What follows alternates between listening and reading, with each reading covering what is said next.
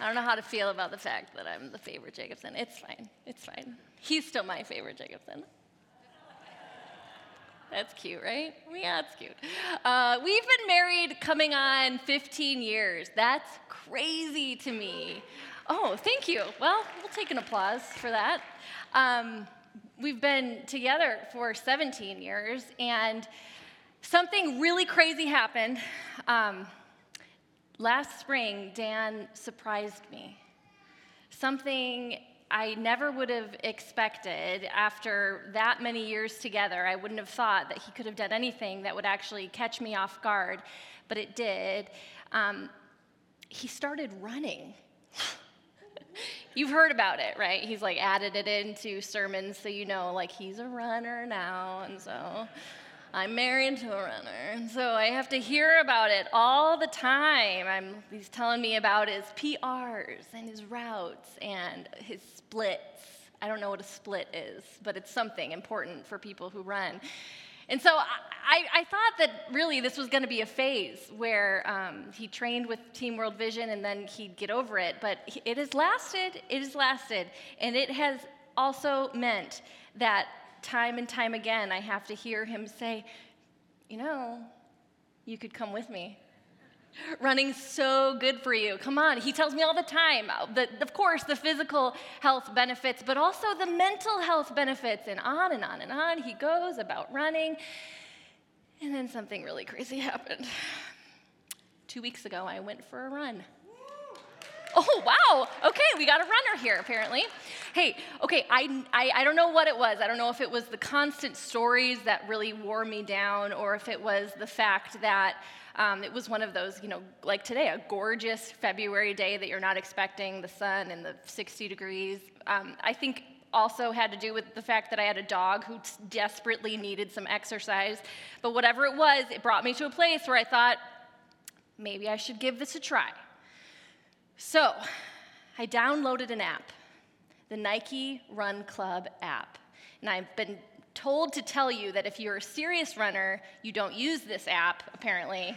You use the Garmin app, but that's neither here nor there. I clearly am not serious yet. I use the Nike app.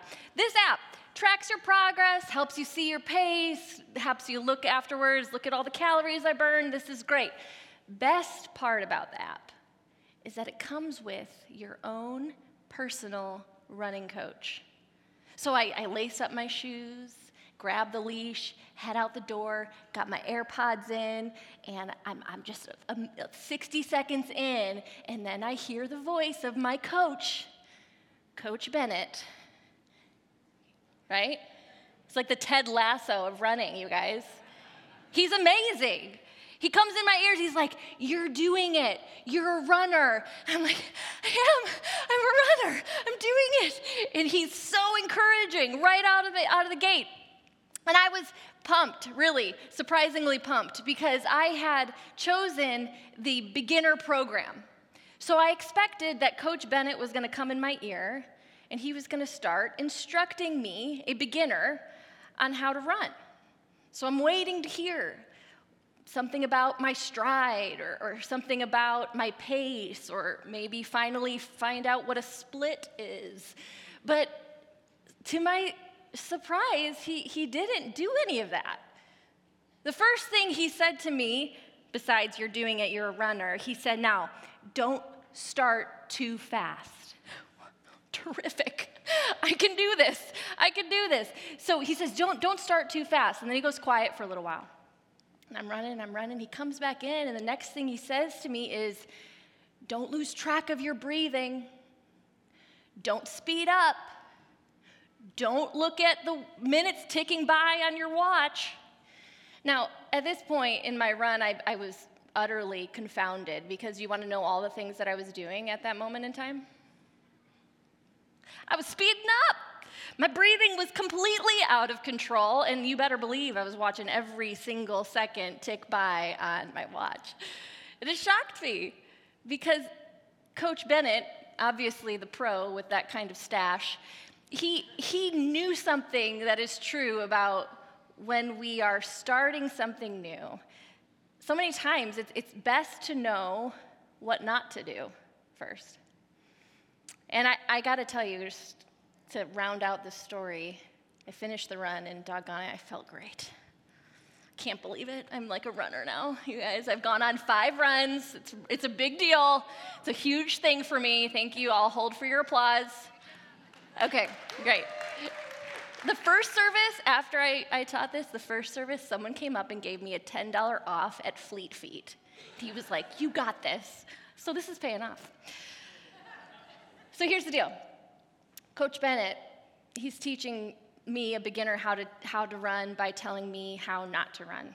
And this morning, like Brad mentioned, we are continuing on in our Sermon on the Mount, and Jesus is taking a shift from giving instruction about a lot of things to now kind of zeroing in on a really important topic for the Christian life, and it's the topic of prayer. And next week, we are going to get to the blueprint that Jesus gives for prayer, which everybody knows, that when you pray, pray like this: Our Father, who art in heaven, hallowed be, you get it. We're not there yet, because before Jesus launches into that, he offers us some instruction on how not to pray. And those are the verses that we're going to dig into this morning. You with me?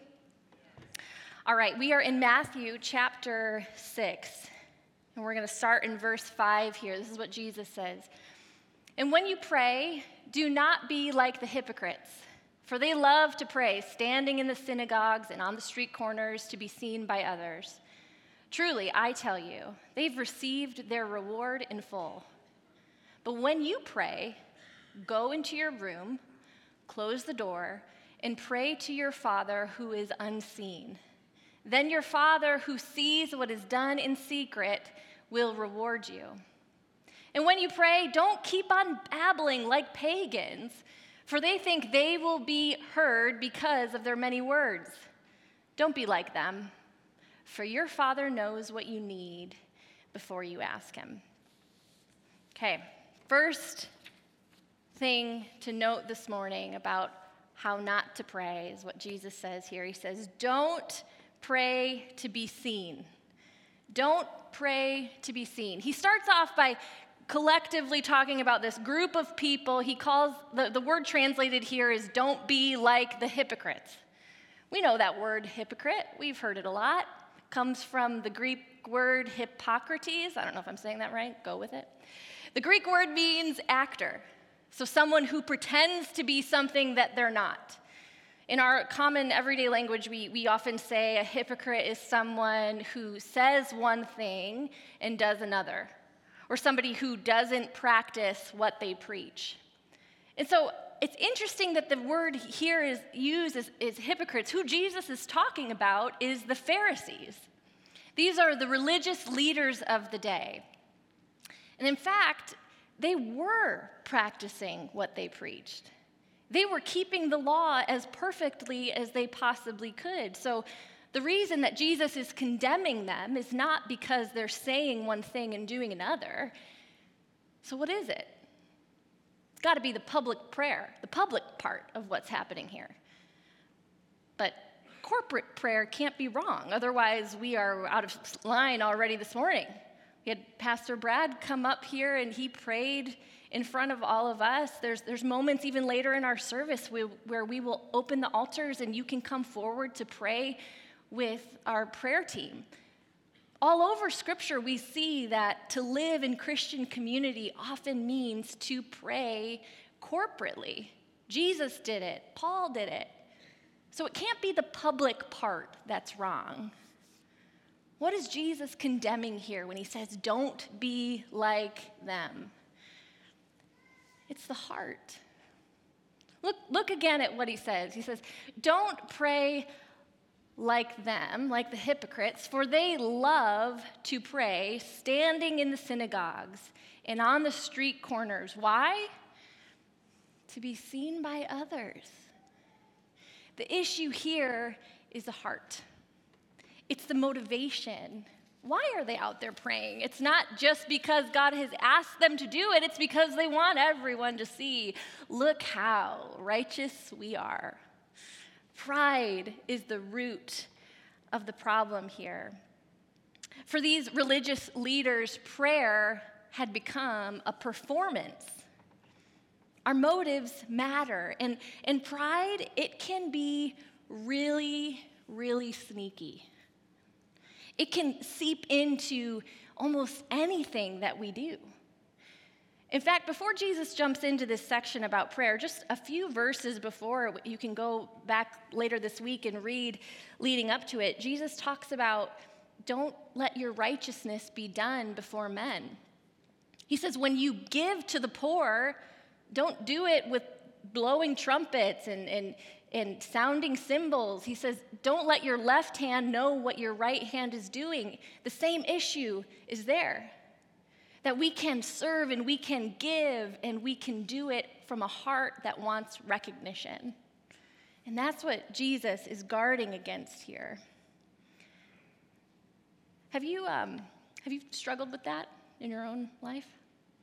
That battle of making our time with the Lord or prayer, whatever it is that you're doing, making it more about what other people think than what God thinks?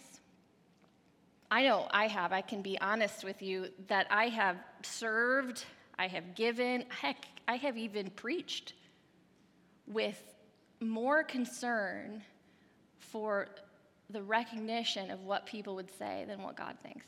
I've done that. It seeps in, and if we're not careful and if we're not on guard against it, it will corrupt our hearts. Maybe for you it's something more like, I just need you to know that this is the 4th week in the row that I have served in the nursery because nobody else is serving and I'm the one that's doing it, right? That's an attitude of, I need recognition for this, even though it's something I'm doing, should be, for the Lord. Or how about an Instagram post? You know what I'm talking about, you've seen it. That like really moody shot with the Bible open on the table and the coffee cup right here, and it's like, time with the Lord, right? Hey, I'm not being judgy. I've done that. I have been that. It's me. Hi, I'm the problem. It's me. I've posted that. And there's a motive there that is pure. It's to encourage others, to say, hey, I'm spending time with Jesus. I want to encourage you to spend time with Jesus too. That's great. But we're kidding ourselves if we don't realize that we're putting ourselves in a position to just check back on that and track the likes and see what kind of attention has that gotten, and then what's happening internally in our heart when we receive that kind of recognition. It's sneaky. And there's two sides of this corrupt coin, right? If there's the one side of pride is being sure that everyone knows how righteous I am, there's another side. And it's being too concerned with the fact that people might disapprove. Maybe you've had a moment in your life where you're in a small group setting or with a friend, and you're hearing them talk about something they're walking through. And something inside of you is like, why don't you pray with them right now?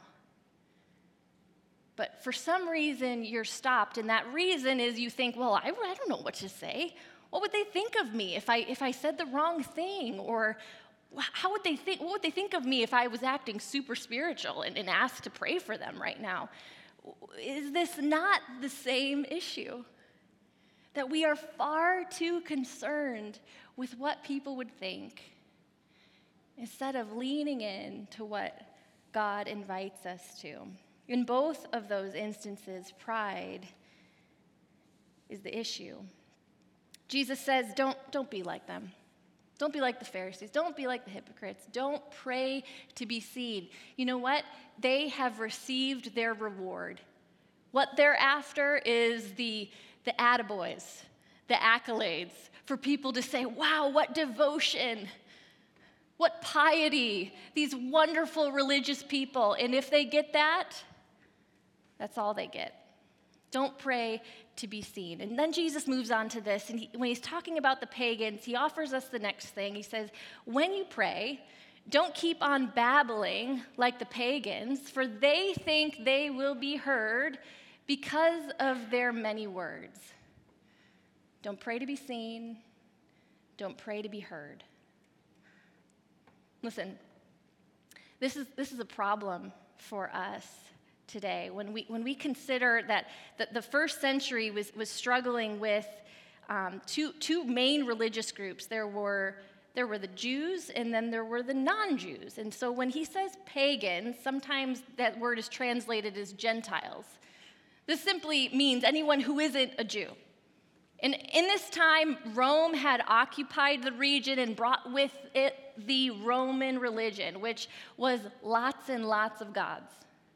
And so the pagans were known to have, when they went before the Lord, their goal was for appeasement. When they went and prayed to their gods, their goal was to prove to their gods that they were good enough, that they had done everything right. Now it's time for you to show favor on me.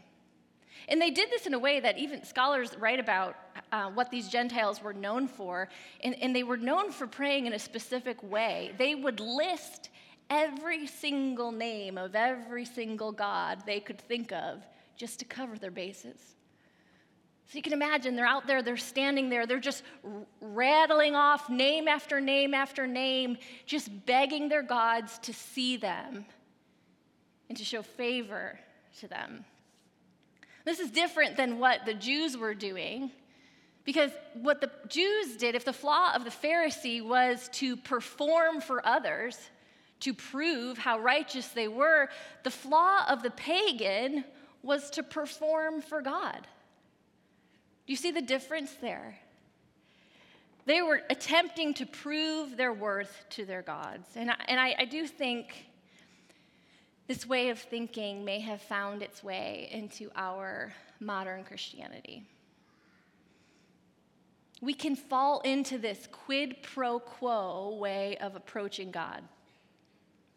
You may have grown up in a tradition in a church that told you you had to pray a certain prayer, perhaps even a certain prayer a certain number of times in order to be forgiven. Or maybe you had to pray a certain prayer in a certain way in order to have security or safety. You had to pray a certain way in order to have blessing or protection for your family. Listen, this is not what Jesus invites us into. They think they will be heard because of their many words. He warns his followers, don't fall into this trap. I have to fight against this way of thinking too. I grew up in a church that was pretty strict with how they taught how to pray, when to pray, how to read the Bible, when to read the Bible. And I have to fight against this inclination that these are all efforts I have to put forth so that God will answer me.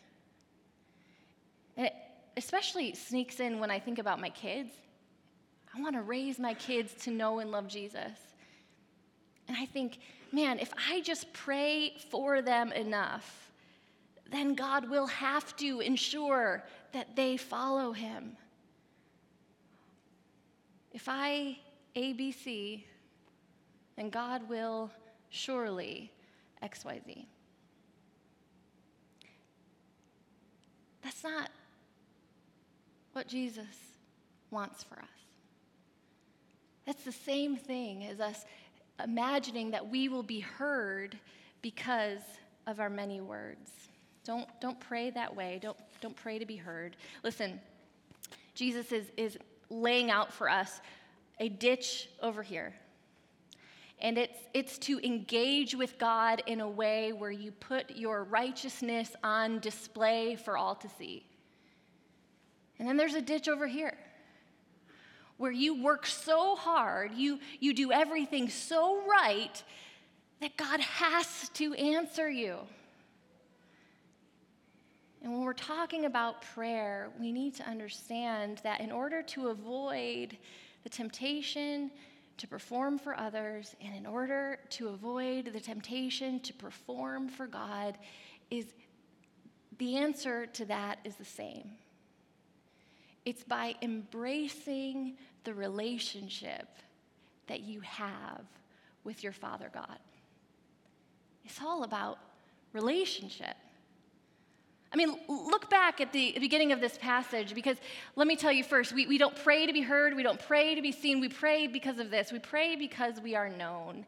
Now look back here, because relationship is all over this passage. After Jesus instructs us not to pray like the Pharisees, he tells us how to pray. He says, when you pray, go into your room, close the door, pray to your Father who's unseen. Then your Father, who sees what is done in secret, will reward you. You see the language there? It's so personal. It's so personal. Go into your room. It's private. This is between you and your Father. The essence of what Jesus is calling us to is relationship. Now, this passage may have seemed familiar to you, because this idea of having a space where you can go and be alone with Jesus, like a prayer room or a prayer closet, this has become popular in the past several years. There was a movie not too long ago about a war room. I don't know if you saw it. I didn't see it. Don't worry. It's neither here nor there. The point is that people have caught on to this idea of making this an actual literal space that you go to be alone with Jesus. And when I was studying, I did a little Googling, and I came across actually some instructions that people had put online about how to make a prayer room. Now, I just have to comment because I can't help myself. The idea of people posting about their prayer room kind of defeats the purpose of what Jesus is talking about, right? Look at my prayer room. It's a little ironic, okay? But let's give them the benefit of the doubt, okay? To say maybe what they're doing here is to try and encourage people. Look, you can go and you can spend time alone. This is a really great thing. But I want to offer to you, while this is fine, and if you have space for it, that's great. When we think about it literally like this, we kind of stunt the significance of what Jesus is inviting us to. Because it doesn't have to be a room where you close the door. What Jesus is inviting us to is to find a space where we can push away distractions, where we can remove the temptation to make prayer about anything other than connection and communion with our Father. And so that can be anywhere. That could be on a walk or a run. Now, maybe that's an option for me. It could be on a drive. It could be in this room in the middle of a worship set in the morning, where you just push everything away and commune you and your Father. I heard this story about the mother of John Wesley. John Wesley is the founder of the Methodist Church, 18th century theologian, pastor. And it said that his mother would take a chair in the kitchen, and she would sit down, and she would take her apron and fold it over her head. And so the kids would be coming and going, and they would know if her apron was over her head, don't mess with Mama. She's talking to her Father. I love the heart of that. This is what is available to us, because our God is not a God who demands us perform. Our God is not a God who wants us to be out performing religion for others. He wants us to be meeting, to be communing with him.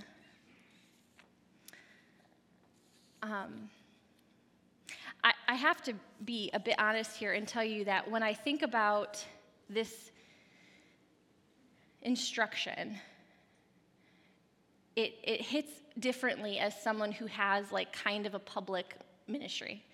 Dan and I have been in ministry for the entire time we've been married. So I have always had some kind of public-facing role. And so whether that was, teaching at retreats or conferences or leading a Bible study, whatever it was, I've always had these opportunities to be engaging with people about the Lord. So wonderful. I'll have seasons in my life where I get the chance to teach, or I have an opportunity to give godly counsel, or I pray with people, and these are all so, so wonderful. They're blessings to me. But there have been times in my life where, if I am honest, that public connection with God has surpassed my private connection with God. And that's a poor way to be in relationship. It's kind of like if you know somebody who's married and you see them out and about in public and you see that they're like loving and attentive and caring to one another, but behind closed doors, maybe they're sort of distant and kind of living two separate lives.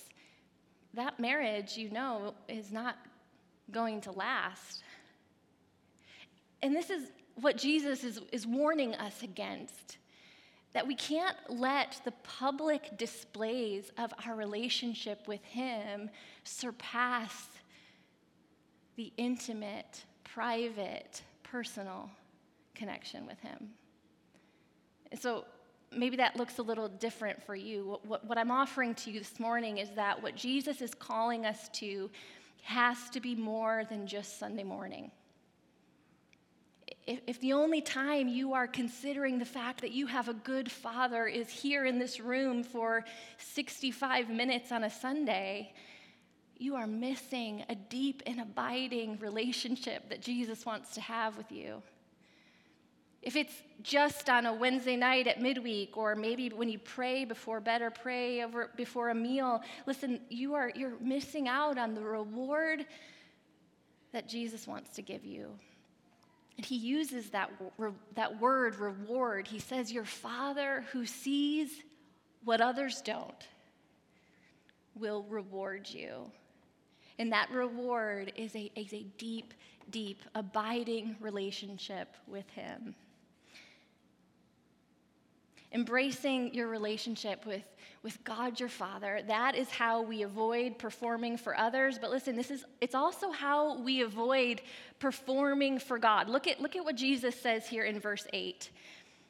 This is after he talks about the pagans, those ones who babble on and on. He says, don't be like them, for your Father knows what you need before you even ask him. So the gods of their day, they required rituals and sacrifices and specific prayers, but not so with your God. Your Father doesn't need you to perform in that way. Your Father is in relationship with you. And what is relationship if not knowing and being known? This is true in earthly relationships, isn't it? You might have a best friend or a sister or a spouse that it's like they know you better than you know yourself. Like, you're getting cranky and they're like, you need a nap and maybe a snack and then we'll be better, right? Or you might have a best friend who's like, you seem stressed. Should we go grab a cup of coffee so we can just decompress a little bit? This is not anywhere truer than with a parent and a child.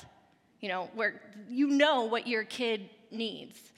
I remember when our kids were younger, we inevitably every Christmas break or every summer vacation, we would have a stint of time where bedtime would get later and later and later. And by that third day, it seemed like clockwork, the kids were like crazy.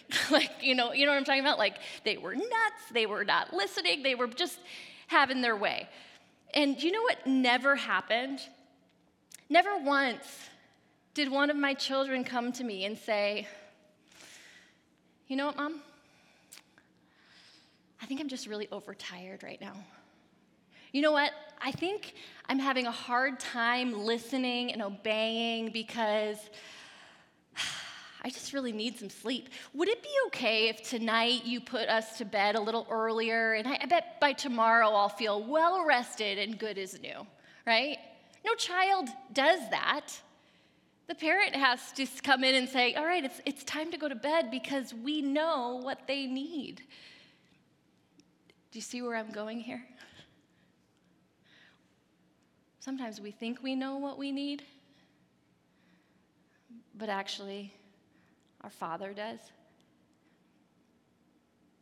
Can you think of a time when maybe you prayed and prayed and prayed, Lord, please just let this relationship work out? where you prayed and prayed and prayed, I need this job. I need this job. It has to be this job. And God said no. And years later, you can look back and say, man, I thought I needed that. But it turns out my Father knew better. He knows what we need. I'm not sure that I can say it any better than the great theologian Garth Brooks. He said, sometimes some of God's greatest gifts are unanswered prayers. And we can trust that because our Father knows what we need. He knows what we need. And listen, it's not just when we think we know, He knows better. There's something else happening here. Jesus says He knows what we need before we even ask. Have you ever been in a season in your life where you came before the Lord and you didn't even know what to say? I have been at points in my life so distressed, so fearful, so overwhelmed that if I were to just come before God, I wouldn't even know where to start. Maybe you are in one of those seasons today where because of grief, maybe it's doubt, you're not even sure you believe this God. Maybe it's anger because you're sick of hearing no for all the things that you've prayed for. So you come before God and you are literally speechless before Him. I got to show you this incredible truth in Romans chapter 8, because this is such a comfort to us that we have a God who knows what we need. Listen, this is how Paul talks about it. He says, the Spirit helps us in our weakness, for we do not know what to pray as we ought, but the Spirit Himself intercedes for us with groanings too deep for words. And He who searches hearts knows what is the mind of the Spirit, because the Spirit intercedes for the saints according to the will of God. I hope that brings you comfort this morning. If you're new in your walk with Jesus and you are like, I don't even know how to talk to God, Spirit prays for you. If you're so overwhelmed, if you're so tired, you don't know what to say, Spirit prays for you. This is what it means to be in relationship with a Father who loves you. As we close this morning, I want to just look at this passage one more time. And as I read this, would you stand and hear God's word?